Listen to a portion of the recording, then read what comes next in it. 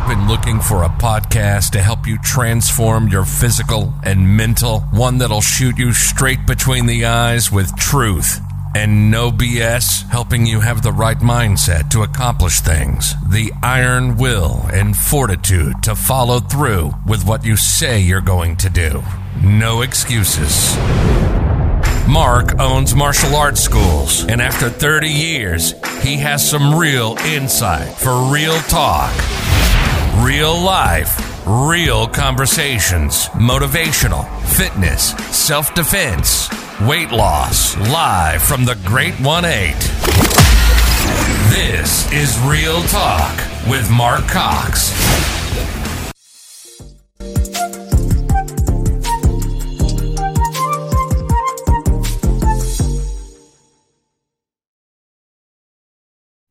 All right, now we live. So, how you doing, John? Everybody. So every time you, so everybody knows that if you guys are watching, that when you got this office look in the background, and then every time I look at it, I'm looking at it, and I'm like, there's a picture of me in the background right here, right? I'm like, what the frick? And because we're actually in studio doing this today, so we are in house doing it. So I'm in my office, and you're in the sales office that we have set up for podcasting. And then so every time I do this, I see, okay, is it neat? Or am I going to be pissed off today because the sales office looks like garbage, right? That's what I'm thinking. And then I see a picture of myself in the background, and I'm just like, we got to fix that. We got to put something else on that. So, but so this is our second go around, guys. We already have people popping on. John Vaverka happens to be a popular guest. And, so last time, I mean, it's been a long time. You were kind of one of the early on interviews. So there's quite a bit of life that's gone by since the second time you've been on. Patrick just said hello. He's on here watching you. Hey, Patrick, how you doing, man? So, So we're going to get right into why we have you on the show here pretty soon. But I'm going to have you go ahead and introduce yourself and where your school is. Look at see, Ashley put a little heart for you. Look at that. Ashley put this heart. Look at that. Was it black? Yeah. If she had the choice, is probably what it would be. Right? So, well, thank you for having me on, sir. So go ahead and introduce yourself and a little bit about your background and where your school is, and then we'll hop into some questions. Yes, sir. Again, thank you very much. I appreciate having me on. So my name is John Vaverka. I'm a third-degree black belt in Krav Maga under Mr. Cox. I'm a combat Marine. I'm a Marine combat Marine, combat veteran. My school's up in Santa Clarita. I'm the owner of Citadel Krav Maga. And right at this moment, I'm still recovering, but getting back to training, starting to roll again, starting to strike some pads, starting to strike some bags. Just was up in Moreno Valley with my training partner, Ashley. We were training with the Catch Dog and Foo Dog from the Dog Brothers. So starting to, get back in the swing of things. It's still a struggle, but it was kind of neat. Last night, it's funny. You called me up a day or two ago or yesterday, and you asked me about, I think it's like Saturday. You talked to me about it, having me on this podcast. And as soon as that happened, all these phrases started popping up, about getting back and, get back on the saddle. But it's like, I think I heard a saying, it was, it rains when you want that seed to grow. Right. I'm like, what does that mean? I'm like, wow. It pours, but despite the amount of rain, it takes a lot of rain for that seed to grow, and I was just thinking about it. I'm going, yep, it's a struggle coming back. It feels like coming back from either being completely out of shape, but a further setback, it's like I got to deal with the muscle atrophy and stuff like that. So I'll talk a little bit more about that, sir. But so I'm feeling good, guys. So if some of you guys are wondering, it's like, hey, is he alive? What's going on with him? Yeah, it's like I got a pretty expensive and painful facial peel and then a body scrub. So the docs at Grossman Burn Center took care of me, and the VA took care of me. So I was good. Yeah, they did. They definitely took care of you for sure. So we had this the reason I had you on, because there's a lot of things that went on with your sickness, right? So some of us, you know, even though it was on our mind every day that being sick, another thing on our mind was to keep that school afloat. You know what I mean? And because I mean, how long have you been in business now when this hit? So I officially opened the doors. I started the business in 2018 to get everything off the ground. And then 2019, the city kind of gave us the pass in August. So we did a grand opening in 2019. And then obviously, you know, the pandemic hit right when the school was getting some momentum. And so that was tough. Yeah, this is a tough, martial arts schools in general is a tough environment anyway, and as many as that got closed down over the pandemic, we were just not going to allow that to be part of the equation of you being sick. You know what I mean? So, yes, sir. I think we did well as far as jumping aboard and making sure, you know, everybody comes together and to help. And it was great to see, by the way, because I don't know if, you know, we went through the pandemic together, trying to keep our schools together there. And that was even harder. That was harder than getting people to come and help teach, because I don't know if what you've experienced in the shorter time you've been open, but I can tell you what I experienced in the pandemic is people that been with me for many, many, many years. I never even seen their face to help out during the pandemic. These are folks that I spent a lifetime helping. And then when the pandemic hit, there was no diving in. It was this little tiny tribe and this very core students that kept the Chatsworth doors and Simi Valley open, right? Small core of people that were selfless in teaching and getting online and continuing on, and this selfless student base that stuck with us the entire time. Can't tell you how many people just up and quit. We'll see you when we see you. And then it's coming back. Just like we said, right? We said this is not going to be an everyday. At some point, even when you're getting screamed at by little millennials in Starbucks about put your mask on, put your mask on. I remember looking at them going, this is a very short-lived power thing that you have coming, bro. Okay. And because we're going to come back, and we're going to come back stronger. And that's just kind of, it's kind of how I think that's just kind of how Americans are built anyway. Even though you see a lot of, we hear a lot of, I don't know, what's the word, kind of, you know, almost us being controlled at a certain point, right? We all felt that. And, but you're not going to control us for long, because pretty soon we're going to wake up and when you poke the bear, or as you guys say, when you poke the polar bear, if you know, you know, you know, it gets to go. So I don't know if you've experienced that same thing when it came to your school, but keeping your school afloat with instructors was a lot easier than dealing with a pandemic. I can tell you that. Yeah. So, you know, we were riding the tail of the pandemic, you know, it's, of course it's magically, you know, gone, and it's kind of like just hanging out or whatever. I'm like, Jesus, man, we could have done that many, many months ago. But anyways, you know, it was tough, you know, sitting on the, you know, in the hospital bed and kind of hearing about like who's taking classes or who's teaching classes and stuff. And yeah, you know, what's one funny thing is I was never worried. For some strange reason, you know, maybe it's the trust in the organization and the guys that I know that were teaching, and, you know, Gisela running all the business, and then Ashley helping out with the coordination. You get to really know who's got your back, you know? Right. Mm-hmm. And outside the Marine Corps, you know, I often said this about this organization. It's very hard to find the camaraderie in the military, outside the military. You know, it's very hard to find the camaraderie outside the Marine Corps. I'm sure Rangers say the same thing. Special operations guys say the same thing. But, you know, you kind of keep tabs and hanging out. And, you know, thanks to the guys that were that I served with also. I know you guys chipped in on that. And so thank you guys. I appreciate that too. All my Marine brothers.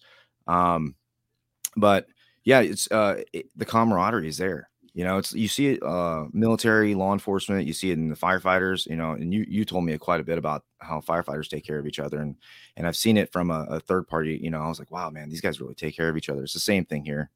You don't see that in too many organizations in martial arts. I mean, yeah, you sweat, you bleed on the mat, and you get some small groups, but the outpouring support from not just the instructors, but the students in the organization, right. know. Mm-hmm.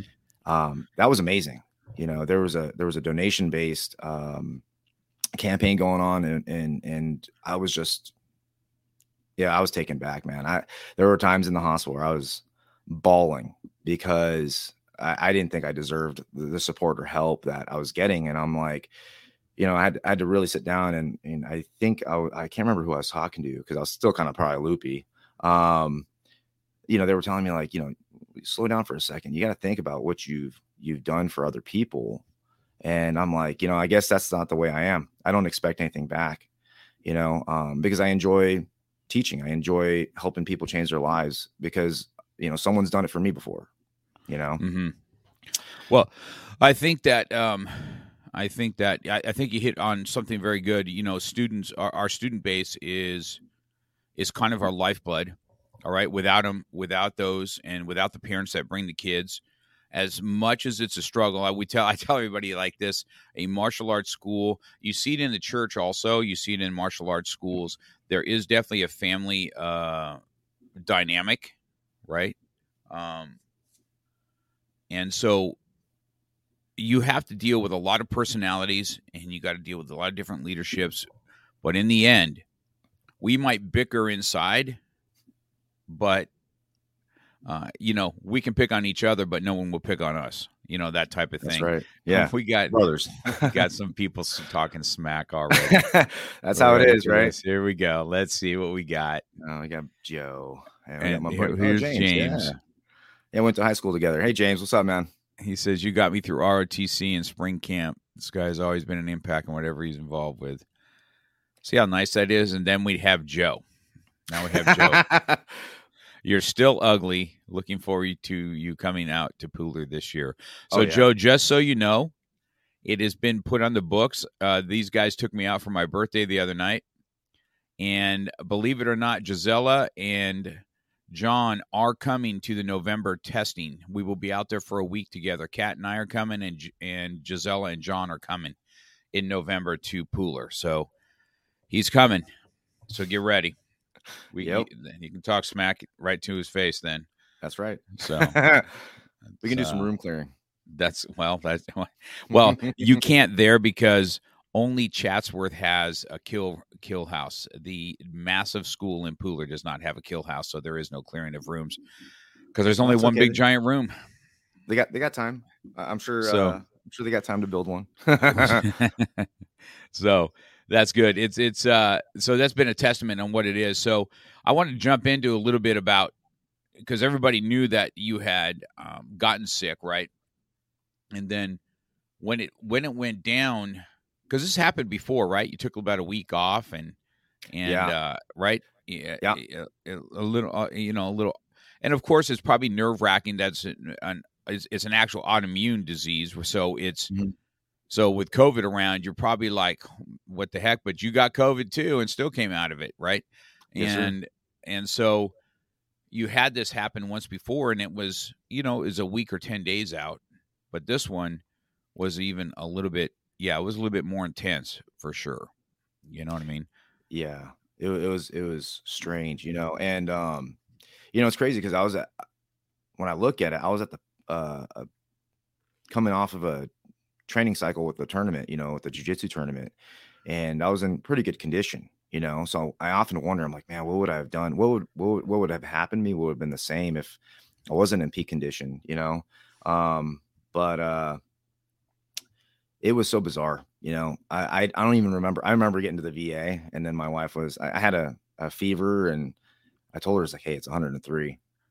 If it doesn't go away in an hour, take me back to the VA, because I already previously went, and they gave me some ibuprofen to kind of keep the fever down, and it was only at 101 at the time, and I was like, okay, cool, but then I guess my wife was saying I was hallucinating. I was just like talking to somebody about schools. See, so even understand, guys, even though I was out of it, I was still concerned about who had classes and who was teaching and where everything was learning. Cause I was like, we got class tonight, right? And my wife's like looking at me like, who's he talking to? And then I guess the nurse or the doctor was like, this guy's got to go in like now.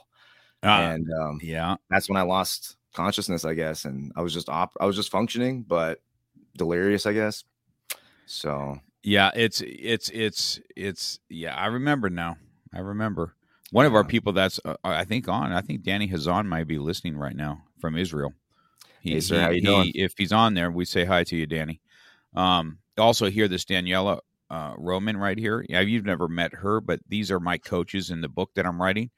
Her husband's a Marine. Just thought I'd let you know that. Semper Fi. Awesome, right, man. Love it. This is Joe's wife. That's the most VA answer ever. Ibuprofen. Yep.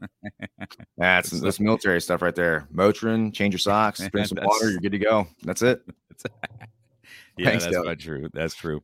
So, yeah, I mean, you can see even when we did this last minute, John. You know, you have a great following. We had a lot of people that were looking forward to having the second talk. You bring something to the table that everybody enjoys, you know, and not to mention just your service, but in general, just what you bring to the table is people love to hear your stories and everything else. So I'll give you my thoughts. So when I first saw you, you know, when I was called to come in, and you know, we were lucky to even get to go and see you. Okay, I was like, yep. Yeah, I mean, all the protocols and them not letting you in, but for some reason, we had a Vax card.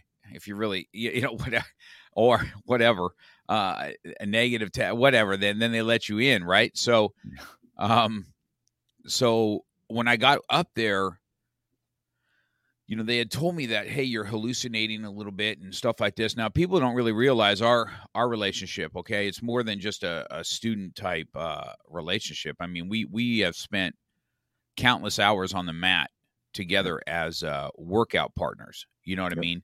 Or coming to my house and lifting. Well, I lift. You lift a little bit, but I'm getting back there. Okay, little tiny weights. Yeah. So, you know, I got weights for all from the kids on up, bro. From kids, Marines to myself, so it's all good. Oh, man. Okay, and so, you know, people don't really realize how tight we were in having a workout partner. I mean, you remember before you came around, I had Fred, right? Before Fred moved to Texas, I had a workout partner, and those are important because, you know, I'm older and I don't really want to be injured at the same time, and I want to go hard. But I'm not wanting to put each other in the hospital. My ego's not that well. My ego is big, but it's not that big that I want to be injured. You know what I mean? Yes, sir. And so we worked well together. And so when I first saw you, I mean, your wife was like, you know, he may not recognize or whatever. And I remember you were so swollen in the face, and I was there. Now I don't know if you remember this. I don't know if you remember me being there the first night or not. Now, when I popped in the room and you heard my voice, you automatically, just out of your mouth, is yes, sir. I'm saying, hey, John, hey, it's Mr. Cox. I'm here, and yes, sir. And you doing okay? Do you need anything? No, sir. And you're just going yes, sir, no, sir to me, probably to my voice. But these guys, dude, were the one guy. He was trying to get a needle in you, okay? I don't know if you remember this or not. No, I don't. You don't know this story, do you? I haven't told you this, have I? No. I was watching him, and I wanted to so right cross him in the face so bad. Okay, I'm like, bro, and you can see he's trying to stick a needle in between your fingers. Oh yeah. He's trying to do all this stuff because he can't get it right now. I was there, and he stuck you 6 times, right? And I can see you winch, and I can see you winching. So obviously you felt pain. You know, You may not remember it now, but obviously you felt pain. And they had asked on who you were, right? And I said, well, he's a combat Marine, guys. I said, he can take a lot, but you guys are picking him like, you know, like he's a pincushion, for crying out loud. I said, do you have anybody that's better at this? Or what? Jeez. And so they brought in another person, and they had the same thing. Now, people don't really realize your skin was so raw, right? And so tender. And I was like, man, I was so pissed off, man. I just said, yo, guys, why don't you give it a break here? Let them have a break. And then you told me, hey, I'm cold, Mr. Cox.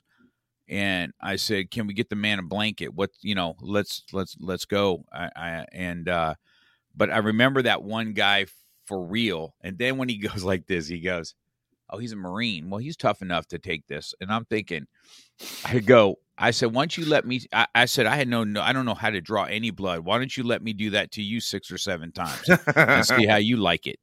You know what I mean? I'll never forget it. I was like, and it was, I was taken back by that because we were really up in the air about how sick you really were, Yeah. I mean, it did not look good at all. Right. I was like, so the drive away was like, I had the same thing with my nephew on the first go around, but I didn't have a worry for my nephew. I'm still, we'll talk about that in a minute, but when I left you, I said, I don't know how long it's going to take, but somehow this is going to be used as a catalyst somewhere else. He's going to show how to come out of something. So that was my first experience with you. I don't know if I ever told you the story. I hadn't brought it up to you before.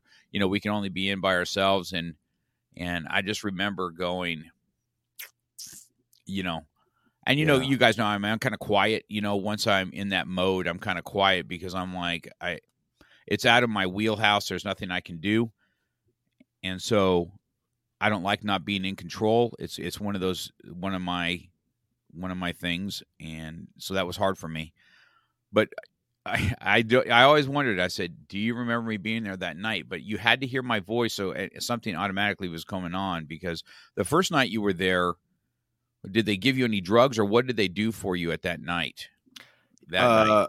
I mean, I have no idea, to be honest. Still to this day, like, I get bits and pieces of information from my wife, from Ashley, from even other people. Like Clyde was telling me bits and pieces of information when he visited me, Sergio, like if he would say stuff like, cause we talked like after Christmas, or before Christmas, and so I'm getting bits and pieces of information and putting the full story together. But I think they had me loaded up on a lot of medicine. It surprised me when I was fully awake what kind of stuff there. I'm like looking at the signs. I'm like, fentanyl? What? Yeah, I saw that. I'm like, what? And I'm hearing all these stories about like police officers getting in touch with it and then like getting knocked. I'm like, what is going on? I'm like, what am I on? How bad is this? Really? But I didn't even know what it was like. My wife has pictures and stuff like that. And so everything was I was like blistered up. She's like, it looked like someone took a blowtorch to you. And I was like, really? And so she sent me pictures, or she showed me pictures. She wasn't sure if I was ready to see him or not. So it was maybe about a couple months afterwards. Right. Maybe like February, March. I mean, it's the end of March now. So maybe like late February. So she was telling me, you looked like you were in pain. She's like, that's when I lost it. And I was like, what? I was like, really? And she was like, yeah. She's like, they scraped everything off your face and your body. I was like, they scraped? And she's like, that's how it was explained to me. They had to remove all the infected skin. And so all the subdermal, the dermal layers, and I don't know how deep they went, but I didn't even know I was bandaged up like a mummy. I thought in my head for the whole entire time, I was normal. Like I had my, muscles, everything was okay. And then I was bandaged up. So the bandages, kind of threw me off. I knew my skin was kind of jacked up, my back and my arms, because everything hurt. It was painful. It was a lot of, even though I was on all those medications, it was painful to lift certain things or do certain things. Like motions like this would hurt. And, she was telling me all these things that they were asking me to do. And like, if I had to roll over, when I was awake, but when I was out, I was so mummified. I guess you kept on calling. You said I would look like a mummy, right? Right. Well, first you look like Freddy Krueger, and then you look like the mummy. Yeah. Okay. So it was. Yeah, I didn't even know how bad I was until I think someone brought me my cell phone, and it was Ashley. She brought me my cell phone and started changing over the information.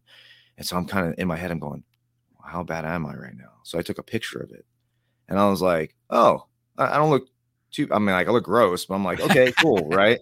But when they brought me up to recovery, they undid my dressings, and I looked like Dobby from Harry Potter. I was like, what the hell? Because I was so skinny. I was 163 pounds when I left the hospital. Everyone who knows me and trains with me knows I usually walk around 200 pounds to 210 pounds. And so it was a struggle, man. You know, I was like, wow, I have some work to do, you know, and I tried getting up and I tried doing push-ups, and the nurses were like, what are you doing? Get back in bed. I was like, I got to get back to training.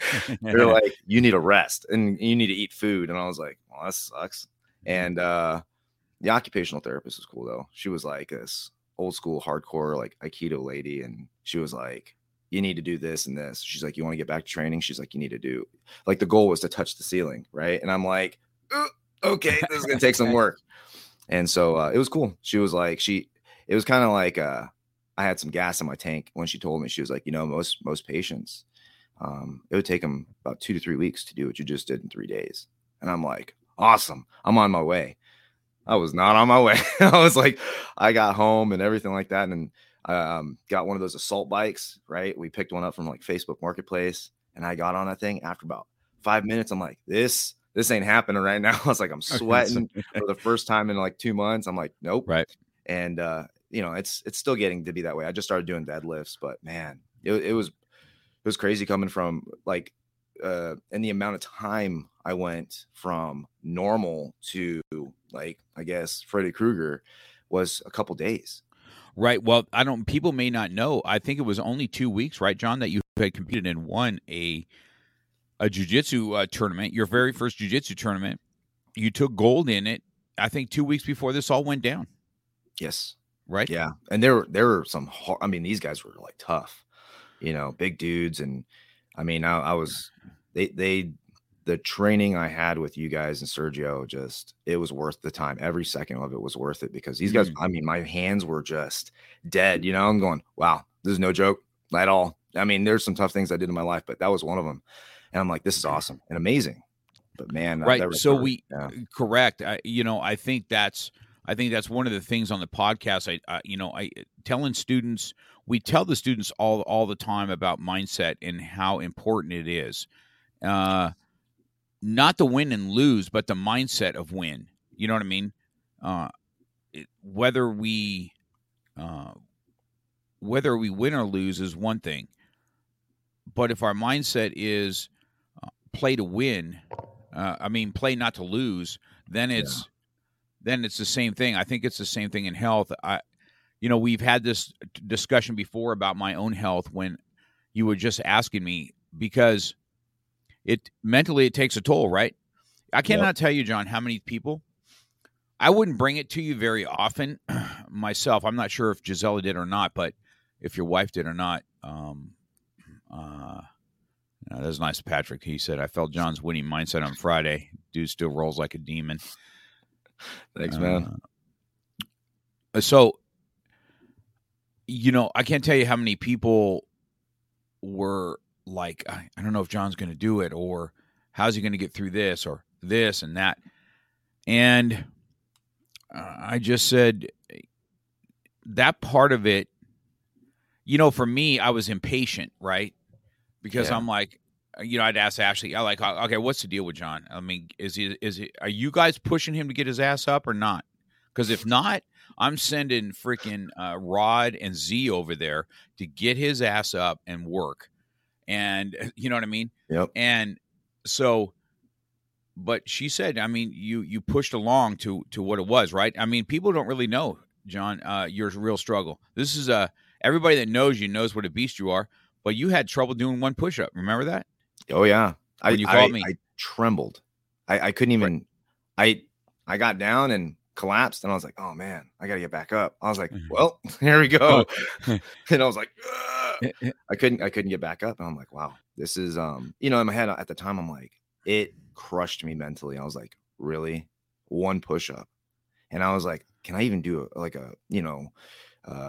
assisted push-up, getting my knees there? And I'm like, can I even do that? And I could. And I was like, all right, at least I can do that, But it's crazy. It's such a small world. And who my surgical doctor was, I didn't know he was a Krav Maga black belt and worldwide. And I was like, well, I'll talk about that in a second. The struggle leading up to that was getting the ventilator out of my mouth, right? And now I'm not sure people knew how long were you were intubated with a ventilator to assist you in breathing. I remember the day they said they were going to do that. Right now, everybody knows my girl. That's what she does for a living, right? Is vent patients and stuff like that, and she was so instrumental to helping me with, hey man, because every time you hear that somebody's on a ventilator, you think it's you just think it's a downward spiral of you're coming out. So how long were you on the vent for?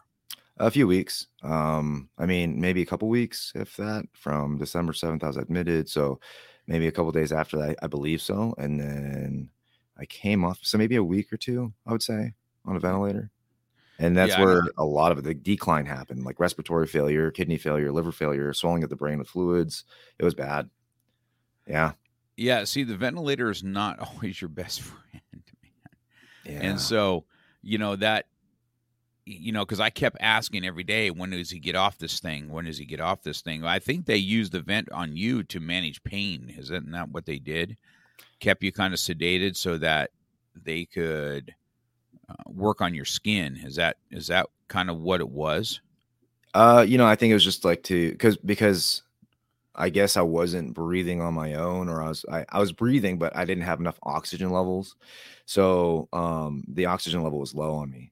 And so they were using it to assist, obviously. But it was so they can keep me breathing while they're working on me, or, when they had to leave me alone, that I wouldn't just stop breathing, in my sleep or something like that. But yeah, the crazy part was when they took it out of me. I thought I was going to go to sleep and they were going to do it, and, they were going to put me under and then do it. No, they were like, I had an awesome nurse named Kristen, and she was like, she's like, the sweetest nurse I've ever met. And she was like, do you want the ventilator out? Cause I was awake. And she was like, wow, this guy's like really awake. She's like, would you like to get it out? And I was like, because I couldn't speak. I was like, and she was like, okay. So she goes and talks to the doctor. Doctor comes back and he's like, hey bud, how you doing? I was like, thumbs up. And he goes, okay.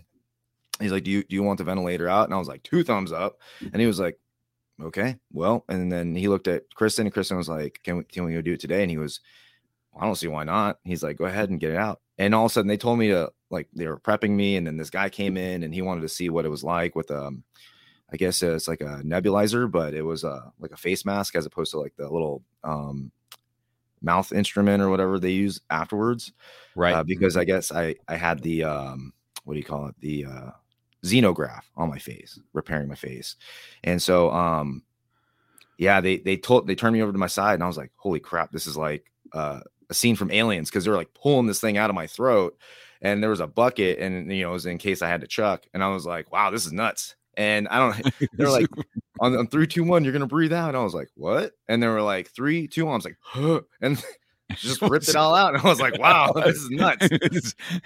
Crazy. But I was like, thank God, because I was breathing. As soon as I was like, cool. But I tried to talk, and I was like, and it was like a whisper. But in my head, I'm like, right, why can't you guys hear me? And I was like, and Kristen's like, how's everything going? Blah, blah, blah. And I was like, and she was like, what? Like, ears up. And I was like, everything's fine. And she was like, is there anything I can get you? And I was like, ice chips. And she was like, okay, let me go get the approval from the doctor. And she got it approved. And I was eating ice chips. And my wife didn't know that they took it out of me. And I was already eating ice chips. So when she came in, she was like, what? Holy crap, this is amazing. And I was like, yeah. And then I scared her again when they got me to start walking, because that guy came in. I guess another patient came in, and he looked the same way I did, because it was a burn unit. And she came in, and she was so furious because she thought I was going back under and things were getting worse again. So she was freaking out. And there I am scooting on this little walker, and I'm like, hey, what's up, babe? And she's like, what? You're walking? And I'm like, yeah, I'm walking. What's up? And I'm like, where are you going? I was like, to the bathroom. I was like, I gotta go. They told me, they're like, where do you want to go with this walker? I said, well, objective number 1 is to go number 2. And they're like, what? And I was like, I gotta go. I was like, we gotta go, guys. And so, you know, I was trying to be super lighthearted in my head because I know those guys also deal with, you know, guys who just, I don't know, that the fight mindset. This is where I'm getting to next. Is the fight mindset is crazy. You know, what I've done in the Marines is one thing, and then being able to continue it with Krav Maga, because everyone knows, everyone who's ever taken a Krav Maga test knows it ain't easy. It's never easy. It should never be easy, right? Because it wouldn't be right. And you know, I hear all these other patients, you know, they don't want to take the tube out yet because they're worried about the pain. But you know, they can't explain themselves, but you know, they're just not ready for it, or they'll hold on to it and they're not ready to walk yet, or you know, they're very the mental spiral is nuts. And I'm just like, nope, got to stay on my feet, got to keep doing this, got to keep pushing. And you know, I'm a religious man, so you know, God, I'm always a huge believer in that God builds us up, you know, and he tests us to keep us going that way, you know, because everyone knows life ain't fair, right? And we're tested that way. And so I'm like, wow, all these things in my head, I'm like thinking in my head, I'm like, all these things in my life that have ever happened probably like culminated to this point where I have to beat this. And so even to the man, when they took the dressings off at one point, it did hurt. And I'm laying on this hydro table, this metal table, and it's freezing cold. I'm just shivering. And, you know, in my head, I'm just like, just keep going. You know, it's like a tattoo, you know, you just got to keep going past it. And the doctor comes in, he's like, hey, how's everything going, buddy? And I'm like, great, I'm getting this dressing off. And he's like, you don't complain at all, do you? I'm like, talk to my wife. I was like, I'm a big baby. I just don't want to be here as much. And I know if I complain and like stop the process, I'm going to be here longer. And he was like, fair enough. But that guy, he's cool. He's, you know, he was telling me, I go, you know, I really think that my physical conditioning contributed to my healing. And I still had no idea what I was talking about because I never really understood what happened to me. And he goes, no. He goes, or he didn't say no. He was just like, you know, maybe. He goes, but more than likely, he's like, I'd have to say 100%. Actually, he goes, it's your mindset. Whatever your mental game is up here right now, he goes, that's what's saving you. He goes, that's what's pushing you. He's like, it's probably why you're still alive. And I was like, taken back. I didn't fully understand it until they took the dressings off. And I'm like, now I understand why he was saying that, you know. And we hear it all the time. You know, we hear it in Krav Maga. We hear it from you. We hear it from Sergio. You know, I hear it from Crafty Dog. Like, you know, all the mental game is important. You can't be a warrior physically and not be a warrior mentally. You know. Yeah, well, and you're right. I think the thing about God that we talked about, right? We ask for wisdom or we ask for patience. And it's not like we automatically get that. What we get when you ask prayers like that, you better get ready to be tested because that's exactly what's coming your way. Oh, you want to have more patience? Let me drop this into your life and see how that teaches you patience. Right. Yeah. And so, you know, that was when I was sick, that was my main. I told you the other night that it was a 6-month process of me to get my mental game right, because my fear came that I was going to have a stroke. Every time something happened, I was like, I'm going to have a stroke, man. I'm going to have a stroke. When I had those blood clots, man, I was asking God all the time, don't let me have a stroke. Just take me home. You know what I mean? Yeah. And so I was like that for 6 months. And it was the mindset that changed everything. It changed my health. It changed my weight loss. It changed my journey. It changed everything because there was one night, it was a switch. It was a light switch. I was laying there in bed and I'm like, okay, I'm the teacher and I'm the leader of all these schools. I talk about mindset and stuff like that. And here I am laying here, you know, worried about every little thing that's coming my way. And, you know, part of it was, you know, I feel like I have responsibilities I have adult kids that still aren't out of the house yet. And just now getting off on life and, you know, a single dad, you know, they rely a lot on me. This is all the stuff that I was saying to myself. And then it was a light switch that came on. And I'm sure, I mean, everybody has to know, I think that's another thing, John, to say, even though, you know, they look at you now and you're like, wow, that guy's where am I? There's no way that you don't have doubt all the time when you're laying there going, what in the world is going on? And it's a struggle and a push to get past the mental the mental game of losing health, right? That's why you can't. There's two things, right? You can't buy health, right? Right. And you can't buy time. So, you want to try and get your health as healthy as you can, and time is something that you can't buy and you can never get it back. You can spend it. You got to spend it in the right place, but you ain't ever getting it back, and it's free. Yeah. All right. And so I think that's something else that people should know from you, where you feel that there was times that were there times that you had doubt and stuff like that. So let's get to that part of it and how you process that.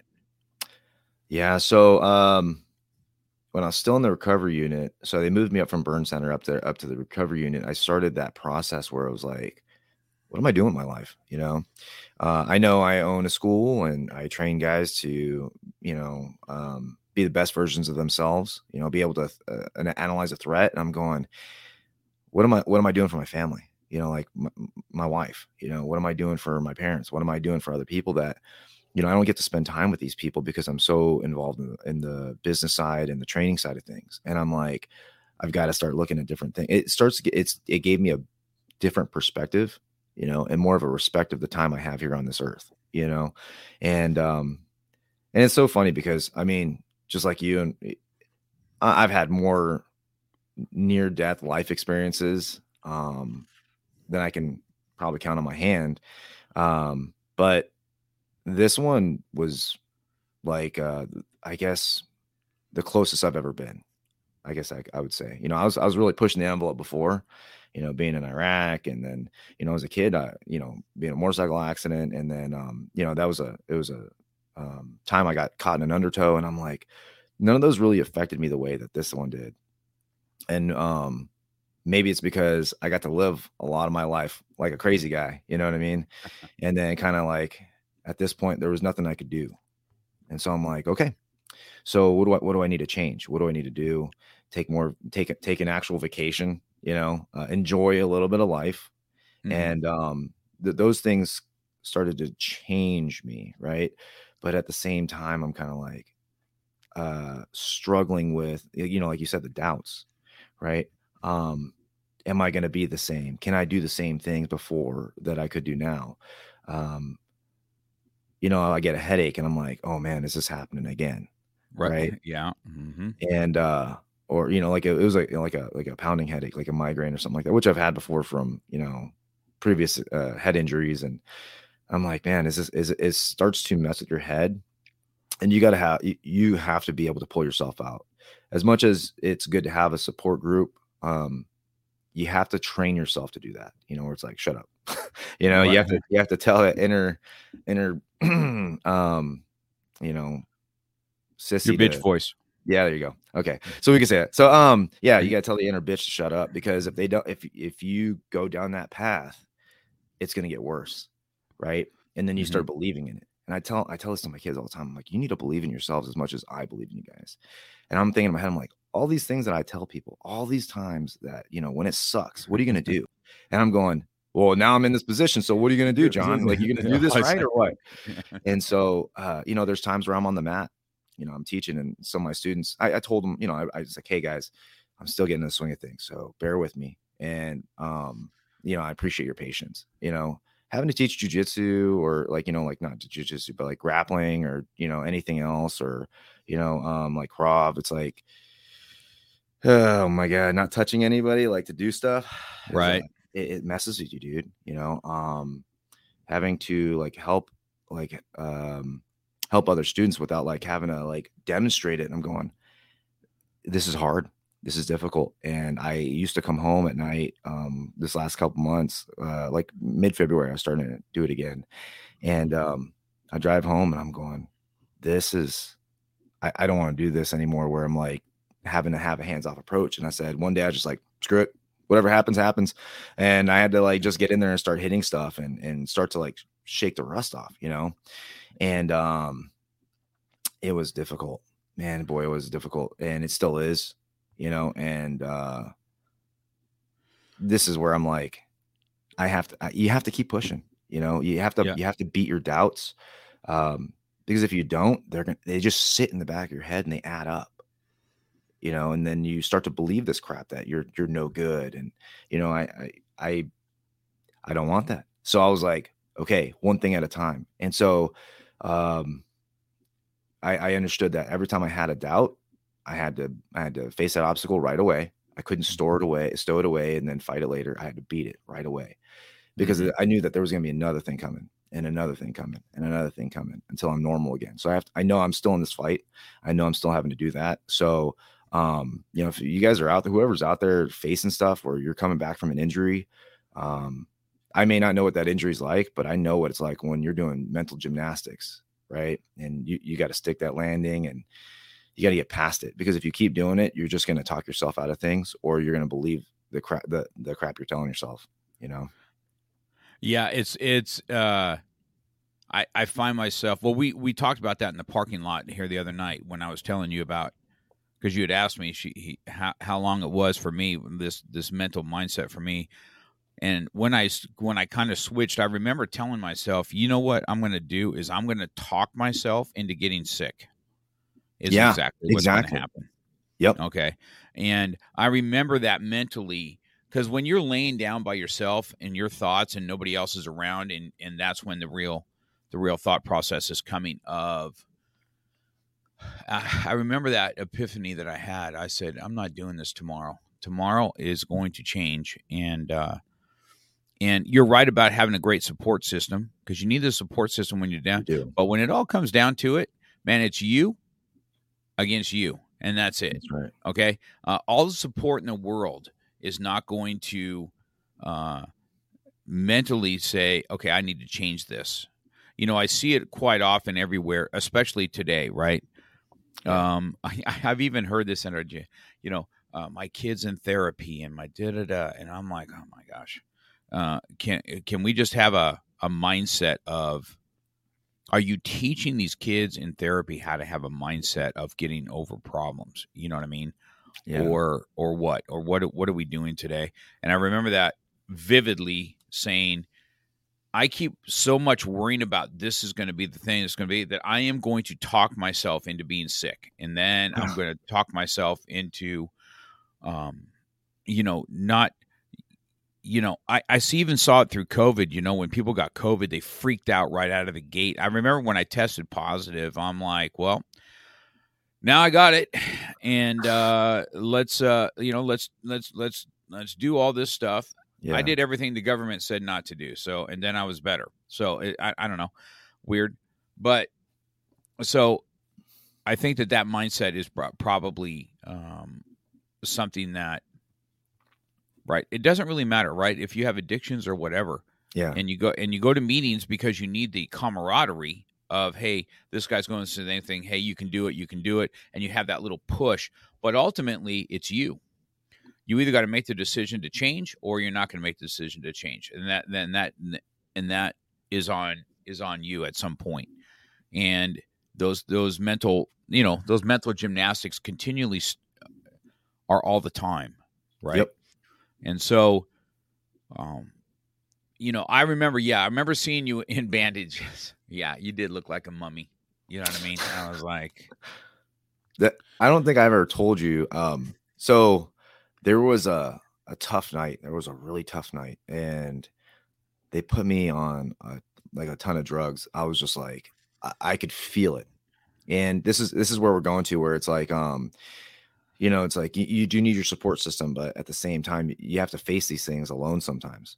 And you have to face it, guys. You really have to face it. You can't. It's like fighting somebody. You can't just close your eyes. They ain't gonna go away. That problem's not gonna go away.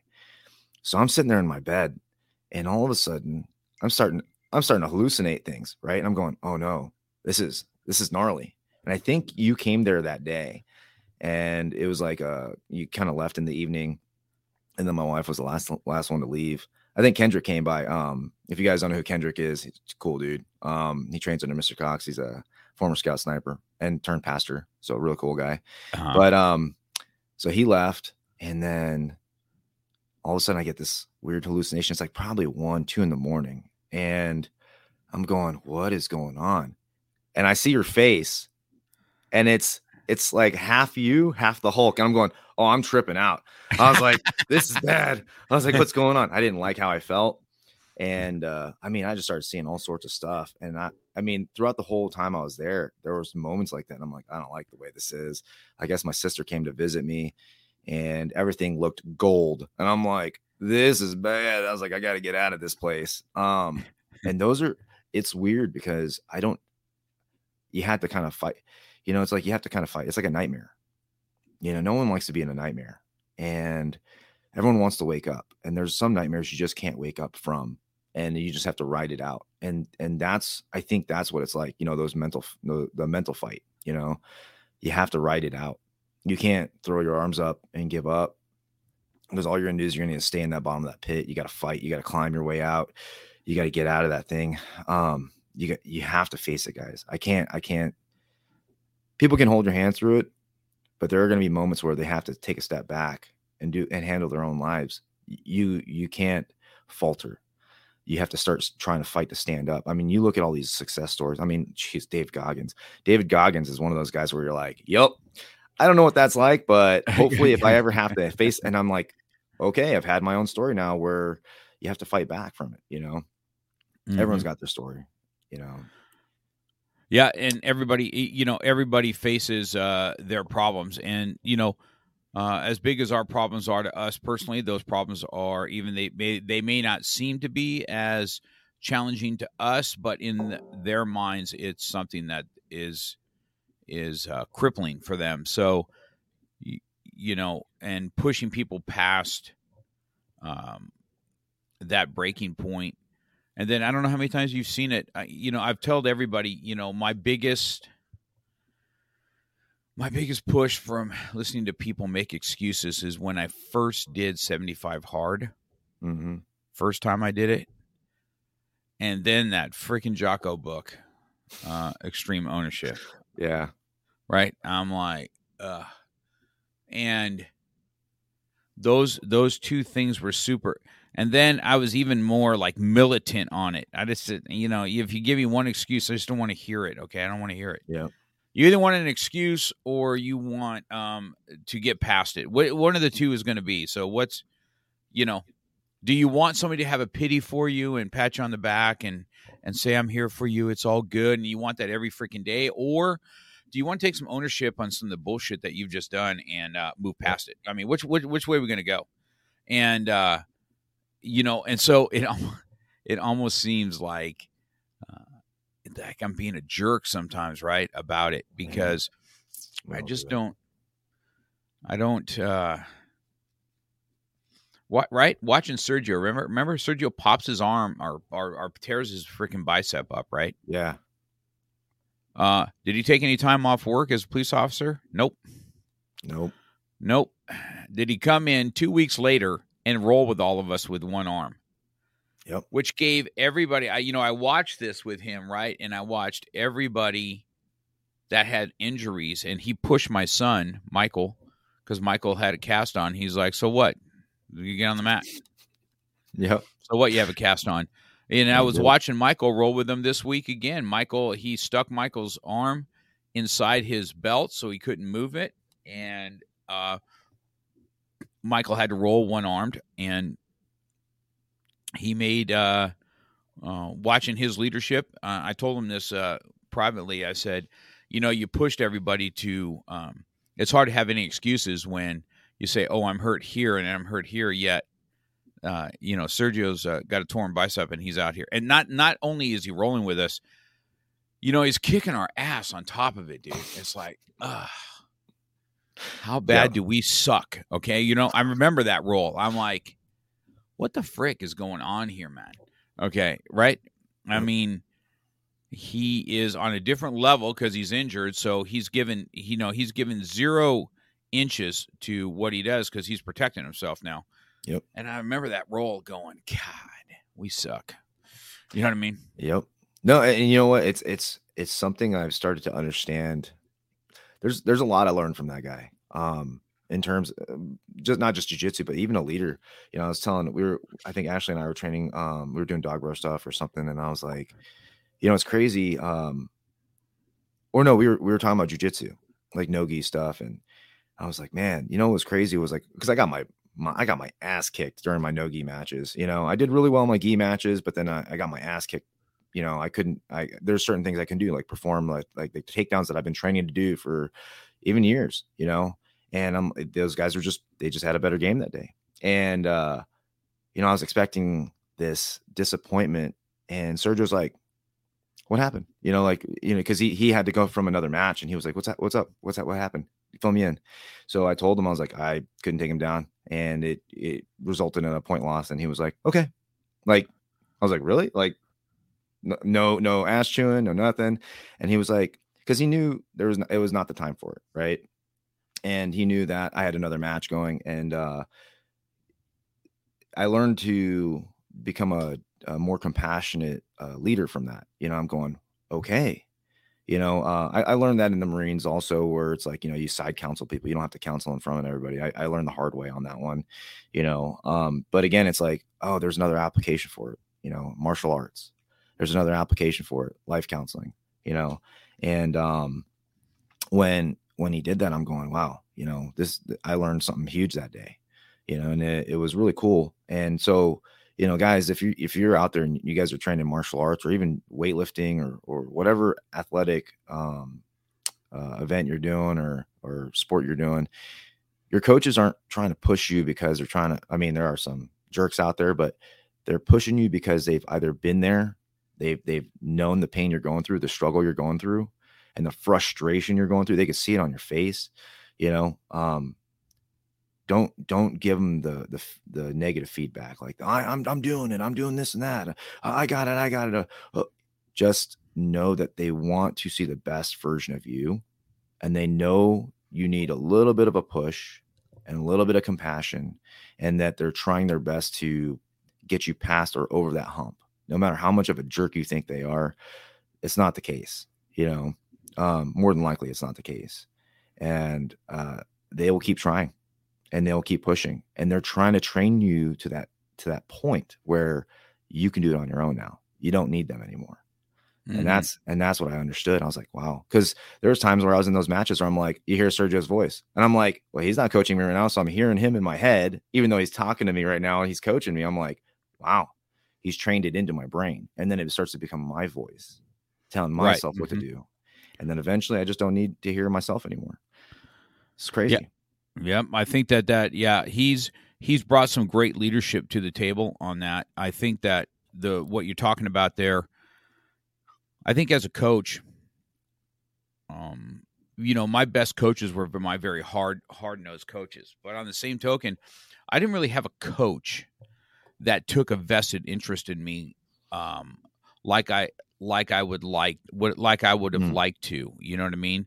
They were good coaches, but there weren't like a very vested interest in me. I was kind of if I was in junior high and I played basketball, I wasn't a starter. I was like 6th and 7th, right? They put me in for, you know, for that. So I played football, and you know, I started, but I wasn't one of the boys, you know, that they're going to take under their wings. And I remember talking to John Wooden about this, you know, when we gave him that black belt that day, and I got to sit down and talk to him for a while. We were sitting at a table together. It was just me and Kenny and him and a couple other people. And just when you listen to him speak about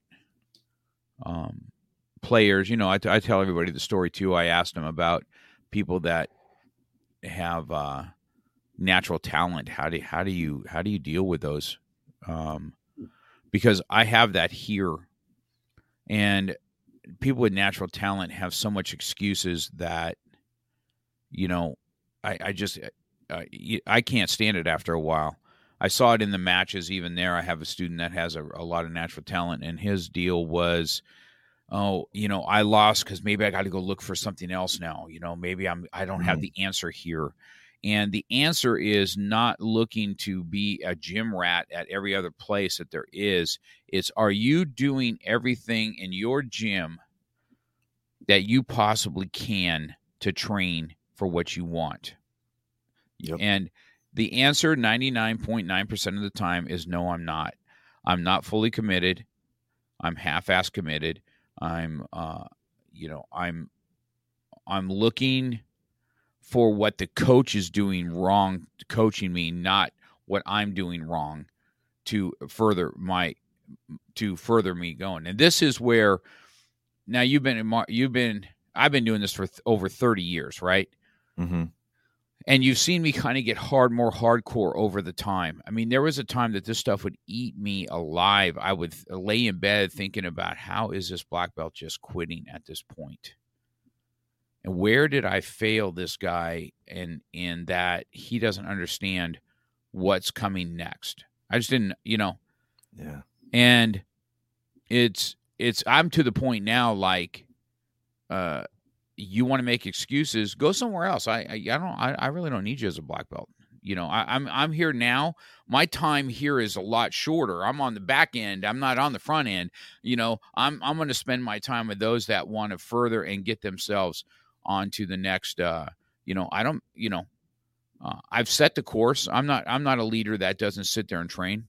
You know what I mean? I've set the bar for myself, and you're going to follow along. You can't give me excuses. You can't say, oh, well, Mr. Cox don't train, or he doesn't do this, because I do. And so I think that was another thing in this, in this whole battle that you had, because I knew how bad you wanted this. People may not know. I mean, it was you and I weren't as tight as we were in the beginning. You had to earn that from me. You know what I mean? Right. Yep.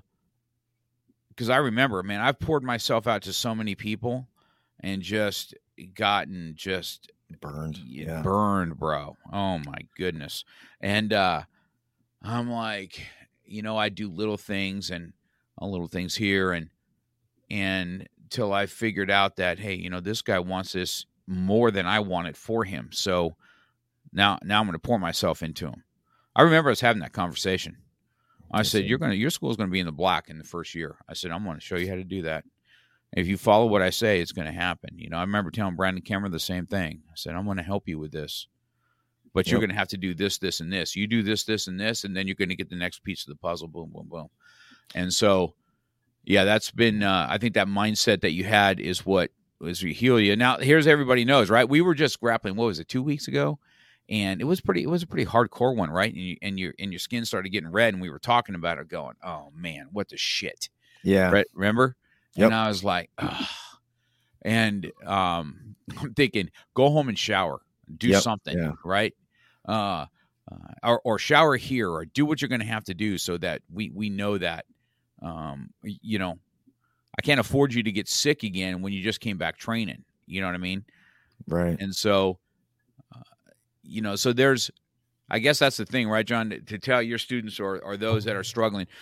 I mean, you heard Donna's story too last week. Mm-hmm. Like, I'm listening to her going, she's fighting death. And today I can see on here on people who's listening and who's liking things, there's Woody Whites on here too. I don't know if you've ever met Woody. Okay? I haven't met him, but I see his Facebook posts. But you see who he is, right? So he's one of Bo's black belts, right? Yep. This dude's a freaking this guy's a warrior too, right? Yep. And God gave him a serious test, and I've watched him grow closer to the Lord as he's going through this thing, because God just continues to heal, and the healing process sucks, bro. Okay, and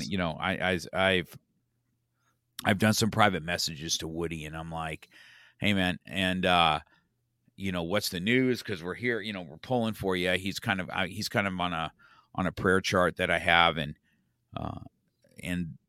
so there's all these people around here that these awesome stories, or Donna having Rich. Did you listen to the one with Rich? Okay, the Rich Heritage, when his injuries. I mean, he wasn't even supposed to walk. Okay, and we're doing private Krav Maga tests for him. Yeah. And listen, Yeah. and every one of these, man, this mindset. You wait till next week when we have the triple amputee that is going to be when Ryan comes on next week. We got another Ranger coming on next week for my podcast. That's another one blown up in combat. Yep. Okay. We had Ryan hanging up like a piñata at the studio, right? Trying to figure out how do we get him, because he has one good arm still. Right. And he's just a freaking beast, right? He's just I don't know, this mindset of what a human being can do when pushed. And so I just wanted, that was the hour I wanted to take, because I think it was a time for you to let people know that, because everybody, every time you're there, I mean, it was great seeing you at testing, right? Because I think you missed a testing. I think we had to test some of your students out for you. Yeah. Right. And I remember telling your students, and I remember your students coming to me, you think Mr. John's going to be okay? Yeah. I said, well, what do you think? You think Mr. John's going to be okay? You know how he is. What do you think? Stubborn. Right. And and they would go, well, yeah. And I said, well, I said, good vibes and positive energy is not what makes John well. Okay. Yeah. I'm just going to tell you right now, solid prayer to God and his mindset is what's making him want it. So you guys, when you guys are thinking about John, you think about his mindset and how he's going to get past this. And if you are, that John's a Christian, when you pray the prayer that you continue letting John have the mindset of getting well as God heals him through this. And that's what I told many of your students that, because they would ask me, what do you think? Mm-hmm. I said, well, I just saw him. I said, he looks, he looks like a mummy, but I said, he's certainly got thumbs up and he's ready to rock and roll. I mean, the times that I saw you there in the burn center, I don't know when I was like, the first time I'm like, man, how much thick is this shit he has on him, right? Because it was like a plaster of Paris on you, dude. I'm like, how is that comfortable? Or maybe it is comfortable, or how hot are you in that freaking thing? That was the main thing. Right? Warm. Yeah. And they have to keep you warm in the burn center because, there's a lack of skin. There's a lack of, you're down to like the subdermal layers or, right above the muscle tissue. And so they have to keep you warm. I remember being sweaty sometimes. I was like, what? Why are these pillows all wet? I'm like, oh, man. I was like, did I lose control? I was like, oh, my sweat. Right. And, well, the time I was there for you, the only way we could talk, maybe people don't even know about this, but John, you went, hey, man, get the ice chips and feed them to me, right? And I would feed you ice so that you could say a sentence, right? So I'd feed you ice, and then you would talk. And I think we made fun of Rod or something there, and we made fun of Z and Joe, because if you can't laugh, you can't heal. You know what I mean? Right. I mean, it's something has to just be real at that point. You know what I mean? So, I remember feeding you ice chips, and there was times too. I remember I was there when you were sleeping too, and I'd have your hand, and I said, hey, man. I said, I know when you're tired in your own thoughts, man, but you got to be, I don't have anybody to work out with. So, I have Dickie. That ain't what I need, bro. Okay. And so Dickie's a little dude, you know what I mean? So, I said, you got to get well. And I remember, I think I told you this before too. I wanted this organization that comes together for people, because I already knew you had Marine Brothers that were going to come together for you. And then we're going to have this AKMF studio, and that I said, this is the organization I want, where we are a cohesive unit. And when somebody's down, that we should be able to pull from each other to, lift each other up and make sure. And it was great. It was great. Raising the money was great, but it's the camaraderie of everybody pulling, right? It was not 100%. A thought process. It was, hey, they need this. I think Jason Flame came down. I think Robbie came down. Patrick Prager came down. Patrick came, and he's not even AKMF school. Doesn't even do Krav Maga. Yeah, Okay. Exactly. So that's how tight it is. But again, he's like, he's one of your black belts, right. There's something there. Yeah. I told you guys this when the AKMF, when I really wanted something more, is when I saw how they treated my nephew. That was 3 years ago this month, watching my nephew die and what those firemen did. I cannot get it through my head. I've told everybody this story probably a million times, but I can't get through my head that there were firefighters that would work his shift so that he can get a paycheck. Yeah. I mean, that kind of thing, right? I'm going to go work a 12-hour shift, put my life on the line for these next 12 hours, make sure that goes on Cody's books, and Cody gets paid from the 12 hours that I worked. Yep. That was something life-changing in me, and said, why are we not like this? Because I'm going to tell you right now, the martial arts community is not as like that like you think.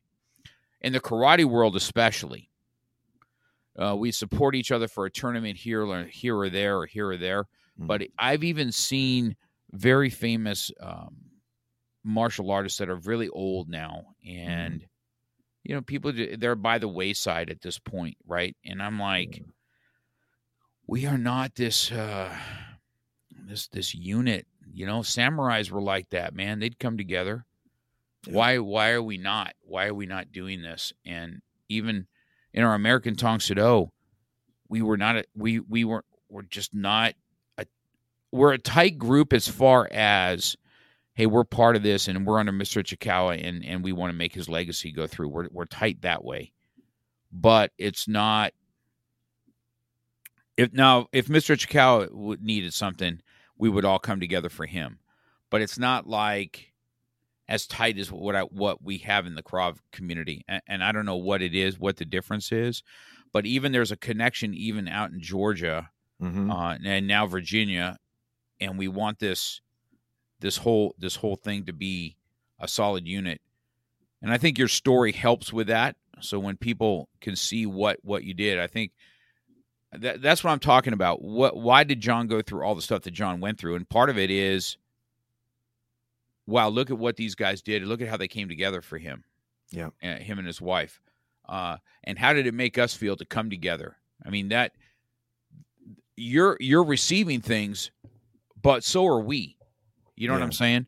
Mm-hmm. So are we. When you get to do service for somebody else, it's strictly service. There's no compensation. There's no reason for it whatsoever outside of, hey, we're going to invest in people's life, and then you have a student base that stayed right there with it and took all of our instruction, and holding that thing together. So I think it's probably a good place to end. I'll let you end it out with the thought process on that, and where your students are now, and how they are together. What's changed in your school since that? Do you have a tighter group in school? Why don't you talk about that, and we'll end it out that way. Yeah. So I just want to say thank you to everybody who came out and helped teach at my, instruct my classes when I wasn't there. Thank those who donated, because there were some things that I needed after I got out of the hospital, like the skincare cream, like I forget what they call it, but those are expensive. They were like $130 a bottle. I'm like, really? There was a lot of things that I needed. So I want to say thank you to everybody. Give, Send, Go was awesome. They even sent that. One of the case managers of the campaign called and she was like, can I just pray for you? I was like, this is an amazing and it's just an awesome organization. So if you guys ever, need anything as far as like a donation campaign, I'd recommend Give, Send, Go. I think that's what they're so much better than GoFundMe, bro. So much better. And, even if you're not a Christian, that's what we do as Christians is it doesn't matter. We'll help you regardless. And that's the same thing with the AKMF.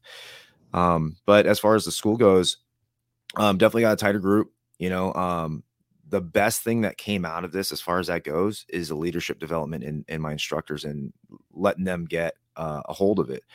A lot of times as a leader, you're kind of like, I'm a guy who likes things run a specific way, and I want to replicate. And you told it to me before. You're like, man, I need to replicate myself. And I'm like, yeah, I need to replicate myself. And it's kind of like, how do I do that without letting them get their feet wet? And they got thrown into the fire, and I got to see some leadership development in each instructor, and then they came back to me with feedback of like what they needed to work on or how things went. And it gave me a better idea of where I was in my school,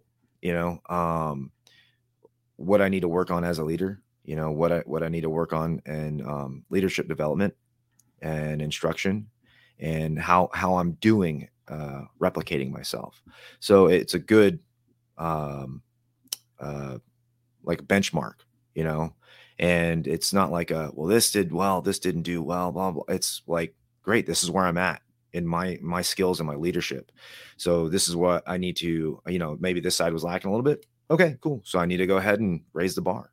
And the student base is amazing.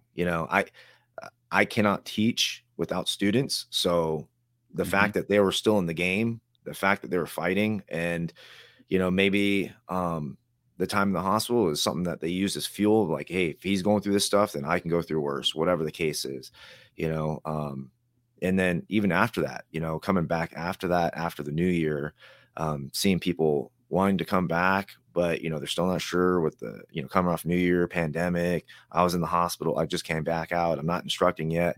And so they held on tight. And so I got to see how long my school could go without me, and I'm like, not because I want to take vacations or anything like that, but again, if something happened to me, will the school still be there? Will it still operate? Will the legacy be there? And I'm like, and it tells me, I do have some work to do. So I'm just really happy that the school didn't like burn down and crash, you know what I mean? And so with all the help of the organization, with the help of the students together, as a community, I think I was talking to you about that. I was a visiting food dog from the Dog Brothers. And he said the school needs two things to run, and it's culture and community. And I think we've established that very well at AKMF, and it's only getting better. And so I think that's the big difference between us and other organizations in terms of martial arts. We do it really well, and it's trickled down. I think you're right. And, that's a high five to each of the studio owners, because the owners have to want to do that, whether it's, Jay or Jay Walker and Jason Flame and Robbie and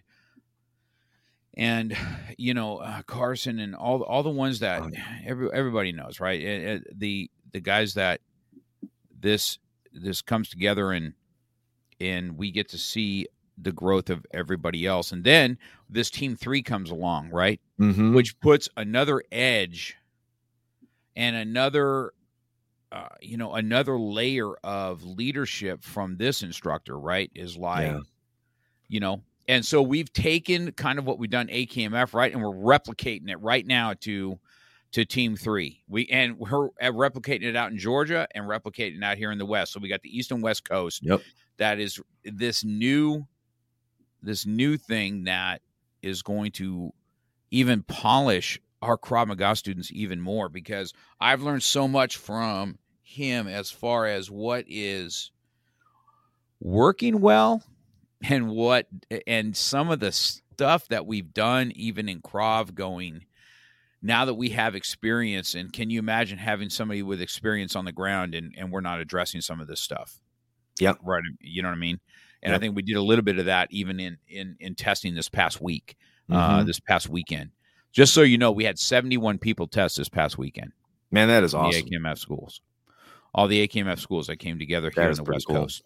71 people, 40, I think 44 or something like that, and then 27 in the next. You know what I mean? Yeah.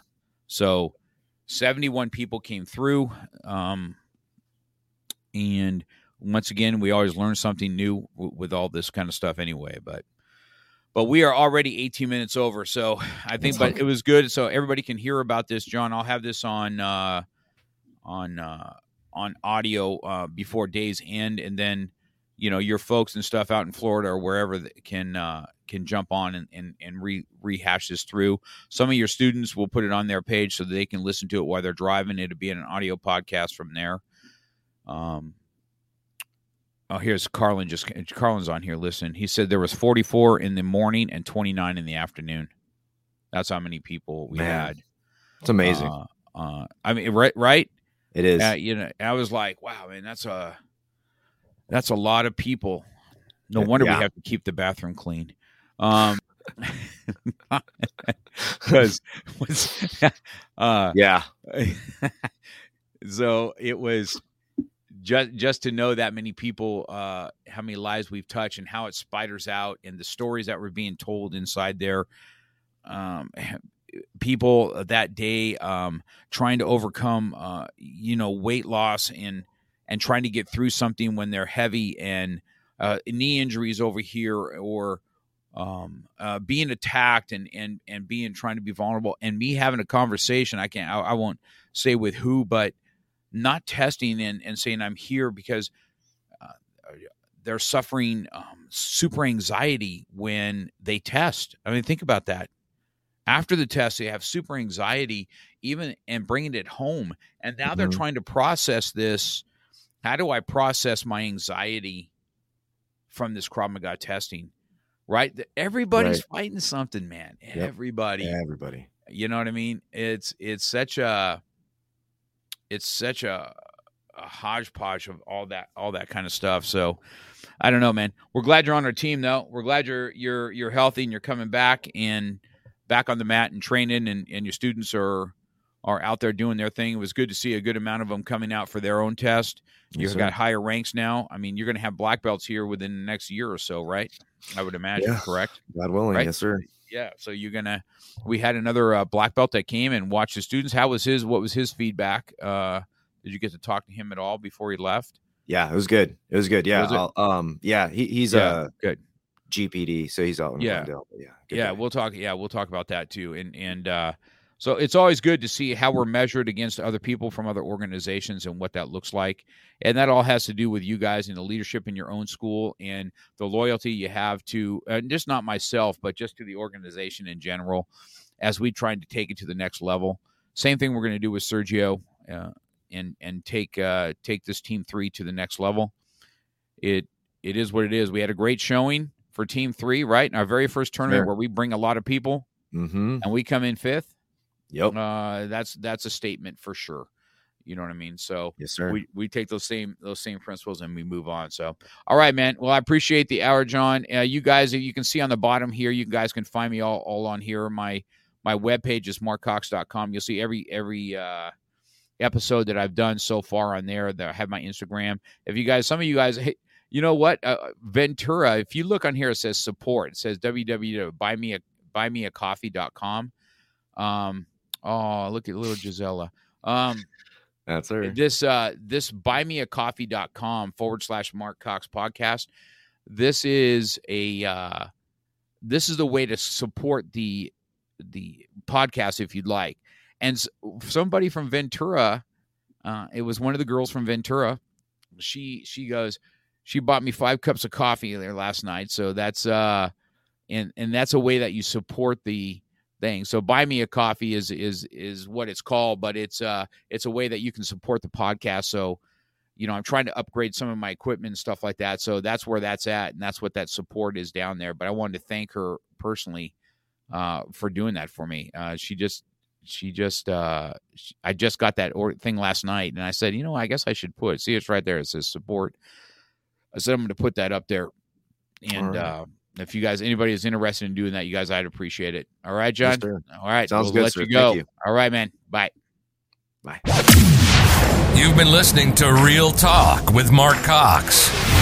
Real life, real topics, real conversation. We're passionate about motivation, fitness, self-defense, weight loss, and coming at it from a real angle. We hope you've gotten some useful and practical information from this show. And we hope you had fun. We know we did. We'll be back soon. But in the meantime, hit us up on Instagram and Facebook at MarkCox100. Make sure to subscribe and review. And tell a friend or two about the show. For more, hit up the website at markcox.com. Till next time, keep it real.